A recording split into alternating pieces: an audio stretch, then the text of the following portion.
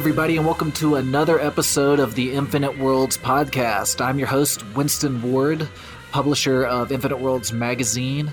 As always, I'm joined by my co-host, Nick the Tooth. All right, Winston, here we are. We are in the midst of one of my favorite episodes that we've done so far, and this is a top 10 sci-fi villains. Yes. What's better than villains, man? Yes. That's what In the previous episode, we went through our top 10 through 6. Each of us went through our top 10 through 6. So in this episode, we're going to try to cover number 5 through number 1, each of our number 5 through number 1. Hopefully we've got the episodes balanced so they're around the same length. Let's try to do that. Real quick, has anything been going on since we last recorded? No, not too much. I'm reading a really, really good book. It's called Tomorrow, and I'm digging that. Okay. I've also started another book that's but I'm really liking this book too. This book that I'm in the midst of right now is called The Midnight Library. And it's kind of sci-fi, kind of not, a lot of fantasy. I don't know, man. Anything that's kind of fantasy in my mind, I'm always like, yeah, this is sci-fi, but it's a good one, man. I really recommend that book. Are you watching anything? I'm not. Right now, I'm not really watching. I've gone through a thing since I came back from Europe where I haven't really gotten into any series right now. I'm looking for something. You have any recommendations? Well, yeah, actually, I do. Okay, first, my book. As always, I'm reading a Philip K. Dick book. I always do. I'm trying to get through all of them. Right now, I'm reading The Simulacra by Philip K. Dick, which is it was really funny to me because I started it and got a little ways into it and realized, man, this seems so familiar. Have I read this before? And I was like, there's no way I've read this before. I made a list. I made a checklist. And then I realized that I actually read a novella that he had written, that this novel was expanded from the novella that I had already read. The book is called The Simulacra. The novella was called The Novelty Act, which I had already read. And I was like, oh, that explains it. The book's way different. The book completely goes in a bunch of different directions and has whole different like parallel plots and all this stuff. And I'm about halfway through that right now. And so that's my book that I'm reading. As far as shows go, I actually do have a pretty good recommendation. I'm watching a TV show called Alice in Borderland, which is a Oh, yeah. I saw a couple episodes of that. It's awesome. Yeah, man. It's a Japanese, if you guys aren't familiar, this is a Japanese show produced by Netflix. And in a lot of ways, it's similar to Squid Game or Battle Royale. It's got a little bit of that going on, but it's got a lot more of a heavy sci-fi heavy element to it. So, it's, definitely more pertinent to my interest. It also precedes Squid Game. It also came out before Squid Game did, and is also based on a manga series. So, but it's like I've watched the first season and the first couple episodes of the second season, and it's not perfect. It's definitely got some heavy melodrama, typical of some Japanese stuff. It is a pretty darn cool show and very interesting, and it kind of keeps you on the edge of your seat and is also hyper violent. So, yeah, I'd recommend that. I think I saw the first episode and really liked it and then just forgot about it. So I'm going to have to go back and revisit that. Yeah, if you're looking for a show, the first couple of episodes of the second season dragged to me a little bit, but it's picked back up now. But the first season is like real edge of your seat stuff and some real shocking and unexpected stuff too. So that's what I'm watching right now. So I guess that catches us up on media. So I guess we can go ahead and jump into our top 5. What do you think? Let's do it. For number 5, I'm going to go back to another cult favorite. This was an incredible movie that came out in 1998. Okay. It is Dark City. Oh, great choice. Right? Kiefer Sutherland, Jennifer Connelly, William Hurt. This movie was unbelievable. It's just one of the most dark, weird, twisted movies. I don't know how they got it made, but it was so freaking good. And it was really kind of another bomb, kind of a cultish bomb. It did $27 million to make, $27 million they took in. But this was a movie where the character keep waking up suffering from amnesia in this weird noir type of a dark world and has to figure out what in the world is happening and is being pursued by this group called the Strangers. Yeah. And they're these really weird kind of sci-fi alien characters, but I loved how, and so they're my pick for number 5. It's a great choice. Honestly, even though the movie is not that popular, they're a terrific villain. Yeah. What I love about it is how this movie came out the year before The Matrix. It has so many of the same properties. Yeah. Not a machine controlling humans, they're aliens controlling humans. So it's different in that way, but the result is the same. Yeah, it's cool, man. I definitely recommend it, and I'd say it's right in line with Blade Runner in the sense that it's just employing this like noir, like mystery noir, and using that kind of a backdrop. Sure. And same with the Matrix too. And so they do share a lot. And so a lot of people were like, "Is the Matrix that much of a ripoff of Dark City?" But I don't think so. They were probably both in production at the same time. Yeah, and the script for The Matrix was being developed like 10 years before the movie was released. Exactly. So I've heard that before, and I think we've talked about it during the Matrix episode of the show. So, we're going to keep calling it back, y'all. Before we move on, I just want to say another great thing about those villains is the way they're designed. Besides, their appearance, they're all wearing these big black coats and these big black broad rimmed hats, and they've got these really pale, ghostly faces, and they'll have names like Mr. Hand and Mr. Book and Mr. Hat. And it's just adds to the overall inhuman creepiness of the characters too. So I think besides just being a cool idea that precedes a way more famous version of a character, besides that, they are also rendered really cool. Okay. Let's hear yours, man. My number 5 is one of the most obscure ones on my list. And this is mostly because I'm a huge fan of this writer, but also because I think the villain is just awesome. My number 5 pick is Palmer Eldritch from The Three Stigmata of Palmer Eldritch by Philip K. Dick. This is a pretty obscure book. There's never been a adaptation of this, which it would be really difficult to make an adaptation of this. I think if you've read it, you know what I'm talking about. But I'll go ahead and just give you a brief rundown of what it is. Okay, so the story of The Three Stigmata of Palmer Eldritch revolves around a future Earth that's overheated due to climate change. And so dramatically overheated that if you're out in the midday, you'll die. If you're out in the sun in the midday, it'll kill you. People are forced to live indoors most of the time, and also are being drafted by a future United Nations that controls the whole world and sent to Mars to live on colonies. But life on Mars is horrible. You can't go outside there either because it's freezing cold. And you're basically doing the same thing except like the opposite. You're trapped inside and you're forced to do mining and live indoors. Everybody basically has to live indoors in these situations, but they keep their sanity by ingesting a drug called Can-D. And Can-D makes it possible to share hallucinations with people nearby.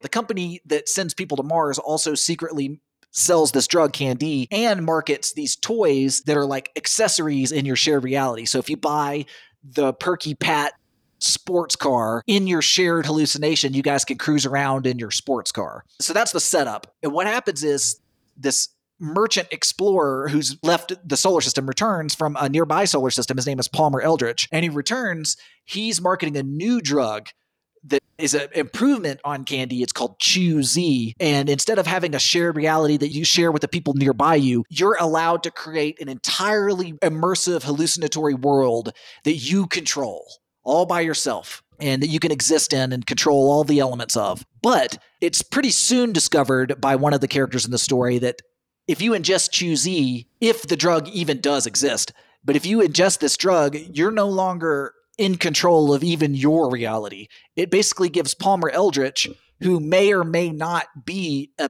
alien being from the nearby solar system, control over your reality forever.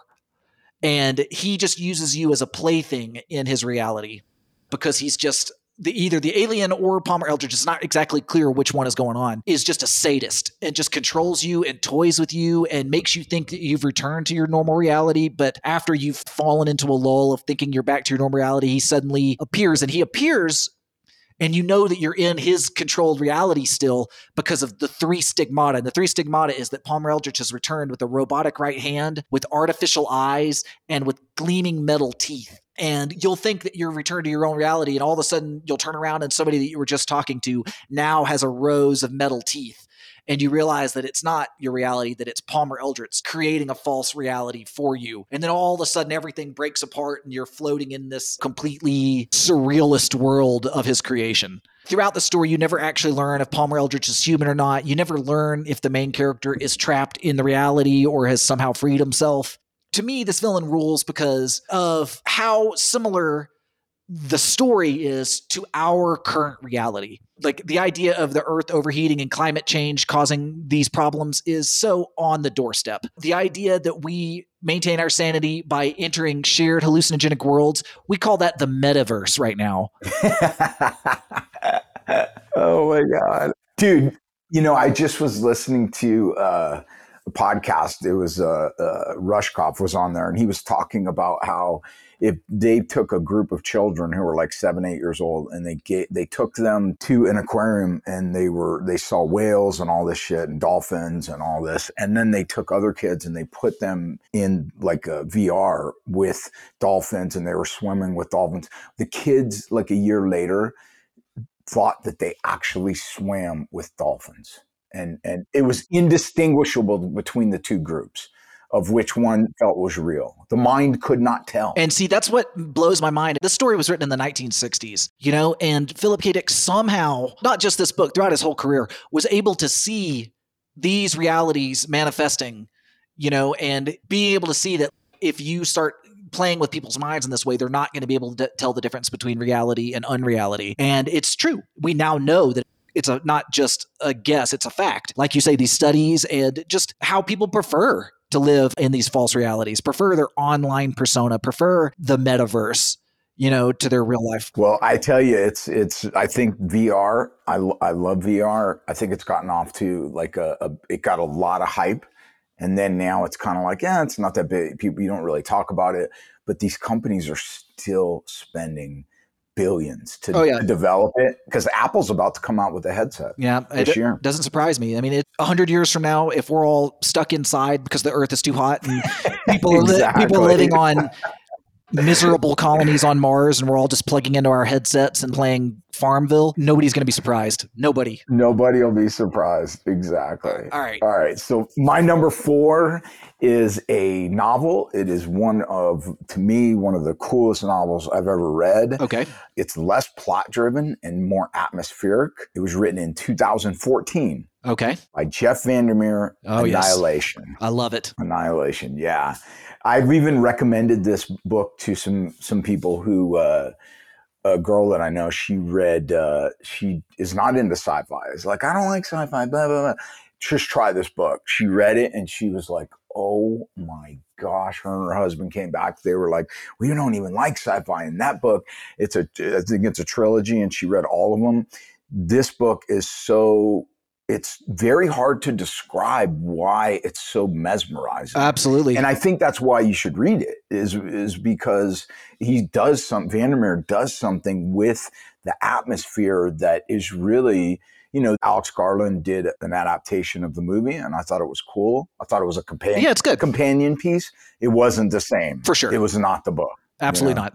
Who would you describe as the villain? Well, in the book, they talk about an actual villain towards the end called the Crawler, but for me, it's more Area X. Area X. I couldn't agree more. Whatever the force is, because they never define it in the whole trilogy. No. You actually never know what the hell it is. I've read the whole trilogy, and you never really exactly know what Area X is exactly. Yeah, it's just this place in the Deep South, where I lived there. And so where it's on the Panhandle where he lives, I think, in Tallahassee, and he used that as a backdrop. And it's an incredible backdrop. That environment is so wild. That's where I got staph. I almost lost my foot in Area X. But there is some type of an event. Everything is the whole book is very ambiguous. Very ambiguous. The whole book is very ambiguous. That's the selling point of it. I know it makes it sound. I know. Like people, like when you hear that, you're like, oh, I don't want to read a super ambiguous book. But honestly, guys, it really is the selling point of this book. Like how weird, surreal, and ambiguous everything that happens in the book is what makes the book so great to read. It's hard to fathom that, but it's so true. Yeah. And so there's this area in the Deep South, in the swamps, where it's called Area X, and they keep trying to figure out what it is. So they send expedition after expedition, and people disappear, there's suicides, cancers, all kind of shit. And I think this book starts with the 12th expedition inside. And in the movie, just think of the movie as another expedition. It is not this group of people. So it's kind of cool, again, a companion piece to the book. But I definitely recommend it. You've read it. It's a masterpiece, these three books. So I had the great privilege of interviewing Jeff Vandermeer for an issue of the magazine. Wow. And, he thinks how you would think somebody who wrote this thinks. He's a really unique individual. I respect him a lot because his social media is just the natural world. That's what interests him in real life, is like showing trail cams of raccoons and possums and, alligators and stuff. Because he lives out there. He lives in Tallahassee, I actually think he lives in Gainesville, if I'm not mistaken, now. But in that area. Oh, he moved? Yeah, I think but it's still the same latitude, and in Florida. So it's the same environment. Oh, yeah. But yeah, the Area X transforms things like organic, not just organic things, just things like some sort of alien, or you don't even know if it's actually alien. It could be interdimensional. It could be some natural progression of life on Earth. You don't exactly know, but it transforms them and creates all of these weird adaptations and weird evolutions of things. Truly, it is a great choice for a villain because it is incomprehensible, undefinable, all-powerful. Yeah, very, very good. Very good. So what's your next one? My next one, I think, is another one that we've talked about on the show before. I subjected you to this one. My number 4 pick is Godzilla. I'm laughing because I know how much of a Godzilla fanatic you are. Made my top 5. Okay, so look, Godzilla has appeared as a hero and an anti-hero in lots of films throughout the franchise. But Godzilla is at its best when Godzilla is a villain, which happens in the first 1954 Godzilla, directed by Ishiro Honda, and I think mastered in Shin Godzilla from 2015. So Godzilla is the result of human folly, of scientific human folly. People are testing nuclear weapons in the Pacific, and depending on the origin story you go with, it either awakens an ancient, powerful beast or irradiates an already existing organism and transforms it into Godzilla. But Godzilla is this giant, indestructible monster created by nuclear radiation that is intent on destroying human civilization. And it comes onto land, uses its atomic breath and its just immense indestructibility to just wreak havoc on mankind. And of course, we talked about this in the Godzilla episode, that it's a metaphor for nuclear destruction, for nuclear war. There's the great Oppenheimer quote, based on a quote from, I'm not exactly sure where the quote is originally from, the Bhagavad Gita, I think, but I am become death, destroyer of worlds. Yeah, Oppenheimer said that when he discovered the power of the nuclear weapon. And Godzilla is death, destroyer of worlds. He is that. And of course, like I say, there are different versions of Godzilla. There's the Godzilla cartoon where Godzilla's like best friends with a small group of researchers. And there's Godzilla that comes and protects Tokyo from even stranger monsters. That stuff's fun, I guess. But for me, Godzilla is the bad guy. Godzilla is the monster that's trying to destroy Tokyo. Not just Tokyo. Anywhere that Godzilla shows up, all it wants to do is just fuck stuff up. And that's why I picked Godzilla, is because that version of Godzilla is a great, great villain. The beginning of kaiju, the beginning of the concept of the nuclear power parallel. Godzilla is my number 4 choice for all those reasons. So dope. So dope. So dope. All right. Well, for my number 3, Winston, I am once again, I realize that I'm kind of predictable, right? In the sense that it is very clear that my favorite franchise in all of sci-fi is Dune. And I'm going to go back to Dune, but this is for, again, one of the prequels, and it's called The Butlerian Jihad, and it's a book. Oh, great. Yeah. Great story. Yeah, the Dune Butlerian Jihad is, again, written by Brian Herbert, who is Frank Herbert's son, and with Kevin Anderson. And this one goes back 10,000 years before Dune. And so the premise of Dune, when we pick up with the original book, Dune, their computers, thinking machines, are outlawed, right? Because humanity had gone through a point where artificial intelligence and robots had oppressed and really decimated humanity, almost brought it to the brink of bring it to the brink of extinction. And that's what this story is about. This story is about, it's called in the book Dune, we hear about the Butlerian Jihad. But in this book, 10,000 years earlier, we meet Serena Butler and how she helps bring this rebellion against the thinking machine, the oppressors. And so it's really cool. I'm not going to go too much into the story, but there are like these robot Cymex, they're called, and they have like canisters where they used to be human and their brains are in there. And so it's really cool. It's really sci-fi. It's crazy. But one of the robots who is overseeing like a prison camp, a concentration camp of humans. Mm-hmm. His name is Erasmus. Mm-hmm. And this dude is so fucking evil, man. The shit that he does in keeping humans in cages and taking their babies and torturing them.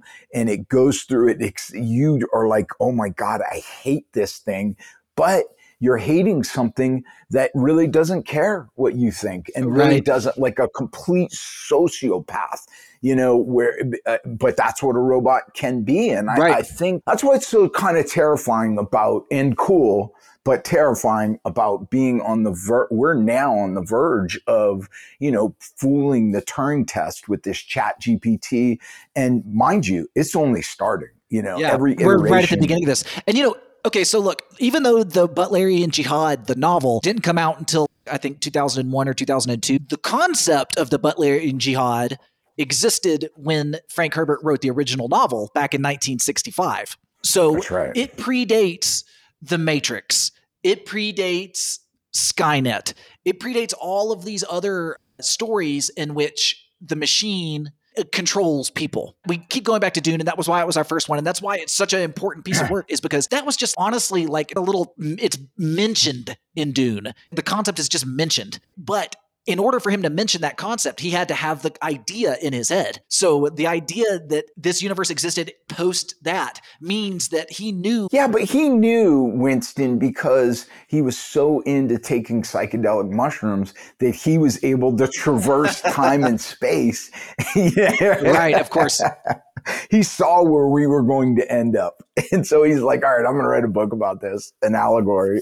Well, it's a really good choice, and it's going to lead into some other stuff coming up pretty soon on my list. Okay, what do you got for number 3? Okay, my number 3, this is not the lead in, but I think in a way it is, because it's definitely going to lead in from stuff we talked about earlier. My number 3 is from George Orwell's 1984, which is a real hot topic these days. And we also did an episode on this, but The Party from George Orwell's 1984. I consider The Party to be the actual main antagonist of the book. A lot of people, when they reference the book, they talk about Big Brother.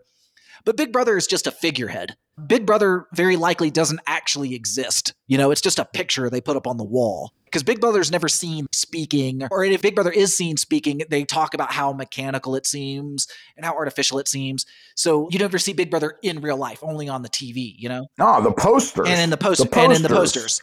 So Big Brother is just propaganda for the party. Okay, so real quick background on it. If you haven't listened to the episode, go listen to the episode if you haven't. So the party is the main controlling power of Oceania, which is one of the 3 nation states of the world now that are constantly at war with each other. And it controls the population through the cult of personality with Big Brother and an unceasing campaign of propaganda and a never-ending campaign of warfare with the other neighboring states that it uses to distract people. What makes the party really scary is that it's not one villain. It's all of the members of the party all collectively acting as villains. Again, we talked about Nazism before, and the party is an allegory for Nazism or for Stalinist communism in Russia, in that what's best for the party is best for the world. Therefore, whatever actions I take are justified. And that includes gassing Jews to death. That includes killing soldiers that are retreating from the battlefield because they have no weapons. That includes starving people. That includes, torture. People think, Nazism and Stalinist Russia are the 2 examples of this in the world. But bullshit. Like, America didn't eradicate every native person living in America. America doesn't have the Patriot Act where they justify spying on all of their citizens because it's national security. It's what's best for the U.S. And it continues. It's not just the U.S. either. Clearly, it's China. Every nation state that gets powerful enough to enforce these kinds of ideas. But what was wild, man? You talk about like a cult of personality that was so close to, as close as I've ever seen to 1984 in Big Brother, is when I was in Chechnya and we were driving around. Everywhere you would go, you would see these, I've never seen it before, massive billboards of Putin. Oh, of course. Vladimir Putin's Russia. I mean, massive. Yeah, dude. State-controlled media, complete disinformation campaign. But it was a big poster of just him looking right at you. And the reason, they had Chechnya had been at war with Russia and had, waved the white flag and fucking surrendered and signed a ceasefire. But there were checkpoints all throughout Chechnya and these massive billboards to let the Chechens know, don't even think about it again, because everywhere you go, I'm watching. And it was eerie. I've never seen shit like that, man. It's terrifying. It's straight up terrifying. There's no other way to describe it. That's horrifying. Yeah. So it was heavy. It's a good one, because you're right. When you read that book, I remember reading that book, and just that Orwell is so good at just bringing that to your forefront, that Big Brother's watching, and these posters everywhere, man. Oh, so freaking good. Really good. All right. My number 2 is, I would have to say, as far as sci-fi movies, definitely I consider it a masterpiece. All right. And it's a very, very recent movie, okay. So to speak. It is Ex Machina. Oh, okay. Okay, by Alex Garland. I think it's his directorial debut in 2014. And this movie, what I love about movies like this is I love a very, very small movie. Right. Where, you know what I mean? The whole thing takes place in just that little compound there. The little house, right? They're all in the little house. There's like 4 characters. Oscar Isaac is so freaking good, right? Absolutely. Oh my gosh. And so the whole thing revolves around a Turing test. Right. Right. So they bring in the character, Caleb, to go ahead and test whether or not Ava is real, or if he can. We know she's a robot, right? And so it's not as if she's... It's revealed right away. Right away, you see that she is a robot. But that's what's kind of cool about it, is then can she grow to, almost seduce him, not sexually, but can she seduce him with her humanity into her going, wait a minute, she is conscious. She is conscious, and dude, she is unfreaking believable. And what's cool about this movie is that it's so menacing. The character, the programmer, Nathan Bateman is the character's name. I just looked it up. I didn't just know offhand. No, Nathan, who programmed her, he's freaking evil too, man. For me, the main villain in this is Nathan. Yeah, but the movie's got a couple of really great villains. So what I love about this movie is that both make great villains, and their villainy is so understated. You don't really look at anybody in this movie as being really very villainous until the movie's kind of like halfway through. And you don't look at Ava's character as being a villainous until very end. The very end. Yes. Honestly, the end of this movie is one of the most like jaw-dropping endings of a movie ever.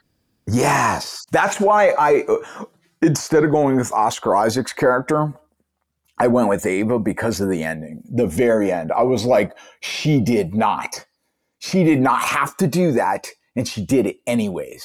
Yeah. So here's the thing is you spend the whole movie seeing Nathan as the antagonist, like the whole movie until the very end. And you realize what really happened. And once you see that, you're like, oh my God.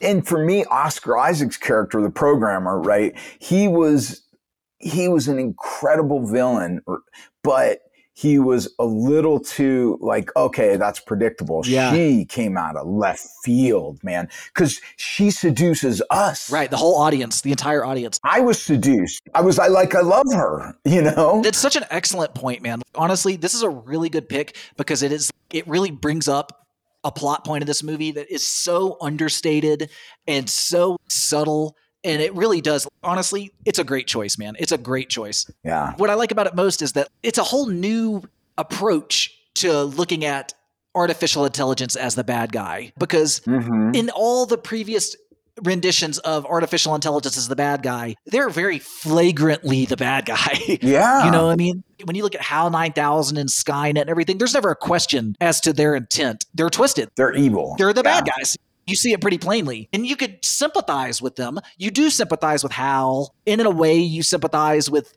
these other characters too. But there's no question as to their intent. They're not trying to hide that from you or fool you. But the way this character Ava fools you is so surprising and such good screenwriting. And you feel so sorry for her and you're so sympathetic. You're like, she's not the villain. She's the victim. And then you're like, right. What?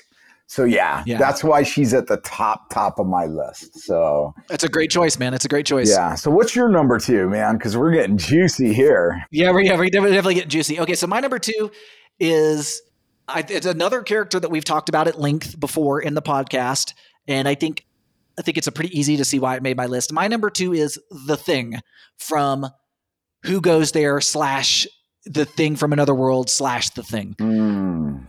And, we've talked about this character at length. And did we do The Thing episode? We did a Thing episode. Yeah. And so we talked about this character at great length before. So let me go ahead and just recap that real quick. It was introduced in John W. Campbell's novella, Who Goes There, way, way back in 1938, way ahead of its time. He published it under the pen name Don A. Stewart. Again, we talk about all this in the podcast. It was revisited, I think, poorly in The Thing from Another World in 1951. Even though that movie's not bad, it's just I don't think it does the character justice. And then once again revisited in John Carpenter's The Thing in 1982. And then again in The Thing, the prequel that we also discussed on The Thing as well. But let me describe The Thing itself. The Thing is an alien shapeshifter from another world that spent eons trapped in its ship, frozen under the Antarctic ice. And the being is capable of mimicking not just the appearance of any organic thing it encounters, but also the personality and mannerisms of all the things it encounters. And in the original incarnation in Who Goes There, the Thing is also telepathic, and in that it can both read people's minds and influence the thought of others. So what I like about this character as a villain is how extraordinarily dangerous it is. If it were to infiltrate a large population, it would immediately mean the end of that population, because there would be no way to stop it, because it could change your mind. It could read your thoughts. It could imitate you. It could replace you. And, there's all the different, like the invasion of the body snatchers and all of these different renditions of this idea that exist in science fiction.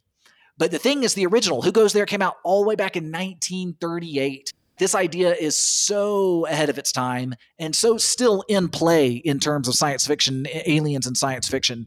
And, there's all these different sort of riffs on it, Lovecraftian riffs. There's, like I said, Invasion of the Body Snatchers, the Pod People. There's the Tommy Knockers by Stephen King, and lots of different ones. But The Thing still really remains the supreme character of this type. And besides all of these things I'm saying that make it a really good character, what really kills it is the body horror element that was brought out in John Carpenter's The Thing in 1982. Because on top of everything else, it added this like extreme grotesqueness to it.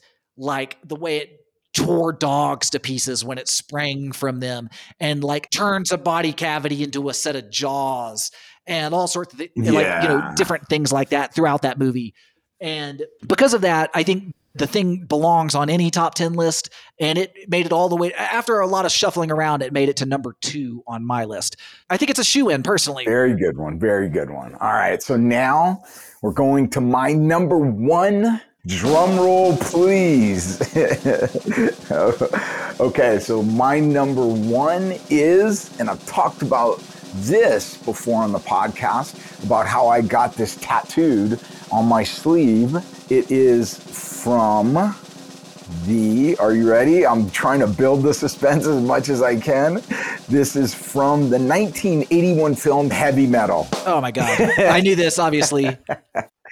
Heavy metal is what, cemented in my adolescent brain that sci-fi is the greatest of all genres. This movie, this anthology series, animated, is funny. It showed me that sci-fi can be funny, it can be sexy, it can be freaking brutal, it can have elements of horror with zombies, it can be everything. And once I saw all of that, I was like, oh my God. And one of my favorite little vignettes in there is about a teenage kid who's a geeky little teenage kid who I still am, right? And how he finds in his backyard, he finds this little green orb. And he does like a science experiment in the middle of a lightning storm, and doing an experiment on this little alien orb transfers his consciousness into like this Conan type hero where he goes to this world and becomes like a hero. It's so funny and cool. But this little green orb is what links all of these stories together. And it is it's called the Lochnar. And the Lochnar. Yeah. And what an awesome choice for number one, man. Seriously. Right? Exactly. And so the Lochnar is really the genesis in this story. It's the genesis of all evil across all civilizations. That is, it's so like, how are you going to beat a villain that is literally just pure evil? Right. It's defined as evil. What a great choice. And what's really funny is I almost went, this is how badly I missed this character, is I almost, on my list, I put Zorg from The Fifth Element, but the real villain in The Fifth Element is not Zorg. That's right. Zorg serves the ultimate evil, which doesn't even have a name in the movie. But it is the Lochnar. It is, because The Fifth Element is based very heavily on heavy metal. And I would have been so remiss to have named the evil from The Fifth Element without instead naming the Lochnar. What a pure choice. And also, it's great. It's a great choice because, obviously Infinite Worlds as a magazine and as an entity takes so much from heavy metal. I don't love everything about heavy metal. And obviously heavy metal's gone through some like ups and downs in terms of the quality of their magazine and their publication and, how they deal with their fans and yada, yada, yada. But we, Infinite Worlds, owe so much to heavy metal. And obviously the heavy metal in its prime back in the 80s where it was absolutely awesome. Yeah. And, and we did a heavy metal episode as well, obviously. And it truly is, obviously, for myself, you're a little older than I am, not a ton older or anything, but you're a little older than I am. So you got to see that when it came out or around the time. You told me you went to the theaters. Yeah, you went in the theaters. I saw it in the theaters. Yeah. I didn't get to see it until a little bit later on, but I remember seeing it for the first time and just my eyes just bugging out of my head the whole time. And I think for most people around our age group, or even younger people who have never seen it, when you see it, that's just the way it is. You look at it and you're just like, oh my God, dude, this is so fun, badass. It's so fun and badass. And Lochnar is such a great idea. Instead of writing one villain, they're just like, let me just encapsulate evil into a sphere that causes evil to manifest everywhere. So great choice. Very cool. Very cool. Awesome number one choice. So, got to hand it to you on that one, man. Okay, so my number one, I don't think is going to quite live up to that, but I wouldn't change it. Even though I've heard all the choices, I still would leave mine where it is. And it's definitely a sleeper. So my choice is Am, the supercomputer from I Have No Mouth and I Must Scream. Okay, This is another story that's never been adapted to any like feature film or anything. So some people won't be as familiar with this one, but I'd love to do an episode on I Have No Mouth and I Must Scream at some point, and Harlan Ellison. Yeah. So AM was originally called Allied Master Computer. It was later, after it started changing, became Adaptive Manipulator, then Aggressive Menace, and then finally, once it achieved self-awareness, it changed its own name to AM, as in I think, therefore I am. And the story, I Have No Mouth and I Must Scream, takes place in the distant future, 100 plus years after the apocalypse that destroys almost all of humanity. And the only thing left on Earth is AM, the Allied Master Computer, which has become self-aware and self-capable, meaning that it can build. It has, robotic parts that can build and expand itself. It has an endless supply of energy, but it's now stuck on an unpopulated Earth and with self-awareness. And because of this, despises humanity. And because of this hatred that basically encompasses its whole being, it keeps 5 human beings alive in this expansive underground cavern. And because it's so powerful now, it's able to manipulate their bodies. It keeps them alive indefinitely. It can change their physical form. It can project hallucinations. And all it does with all of its spare time and all of its massive computing power and just general power is torture these human beings. There's nothing to its existence but the endless, ceaseless torture of the last remaining human beings on Earth. And to me, okay, so just a real quick history lesson. Harlan Ellison's I Have No Mouth and I Must Scream was first published back in 1967 in the magazine If, Worlds of Science Fiction. It was in the March 1967 issue. So it goes all the way back to around the time that Dune came out. It's really another old school idea as well. So when we talk about Skynet and the Matrix, this, in a lot of ways, it is like the precursor for the Matrix, but it existed decades and decades before the Matrix story existed. Yeah, no, it's a really good one. And the short story is amazing. It's really cool, man. I liked it. If you haven't read the short story, I think it's really important to read. It's a novella, so it's a little longer than most short stories, but it's a really fascinating and fun read too, and scary as shit. It is so scary. It's so scary, in fact, that the Infinite Horrors podcast did an episode on it, and for a horror story instead of thinking of it as a science fiction story. So that wraps up our top 10 list, guys. That was super cool. And I think you're right. I think we have to, we got to do a few more I would love to do a top 5, cult movie, sci-fi cult movie, and see how. Yeah, let's put it on the list. Let's see how deep we can go. How deep can we go? Yeah. How cultish can we get? Which I think between us, I think we'd be able to dig pretty deep. Mm-hmm. Okay, guys, again, thank you so much for listening in on this. I know this was a lot to get through, a lot of information, maybe a bit of an information overload, but we had a ton of fun doing it, right? It was amazing. This was really, really fun. Yeah. And, like I said, let us know what you thought. We'd love to hear some feedback on this and see if you guys like this format, would like us to repeat this format. We're itching to repeat it, but again, we just want to make the listeners happy, really. So, just let us know. And again, thanks so much. Nick, it's been a blast, dude. I can't wait to do it again, man. Absolutely. Check us on our Instagram pages and hit us with any feedback on anything you want us to cover. We'd love to do it. All right. Be easy, y'all. Guys, if you're enjoying the Infinite Worlds podcast, you could definitely check out more Infinite Worlds related stuff by visiting our website, infiniteworldsmagazine.com. There you can subscribe to Infinite Worlds magazine. It's a full-color, ad-free science fiction magazine featuring stories, comics, and illustrations from creators all over the world. You can also sign up to our mailing list. You can follow us on Instagram at Infinite Worlds Magazine or on Twitter at IW Sci-Fi Mag. Also, you can find Nick the Tooth on Instagram at Nick the Tooth and follow his wild escapades. Theme song was written by Christopher Whitaker, and our podcast is produced by Andrew Alonso.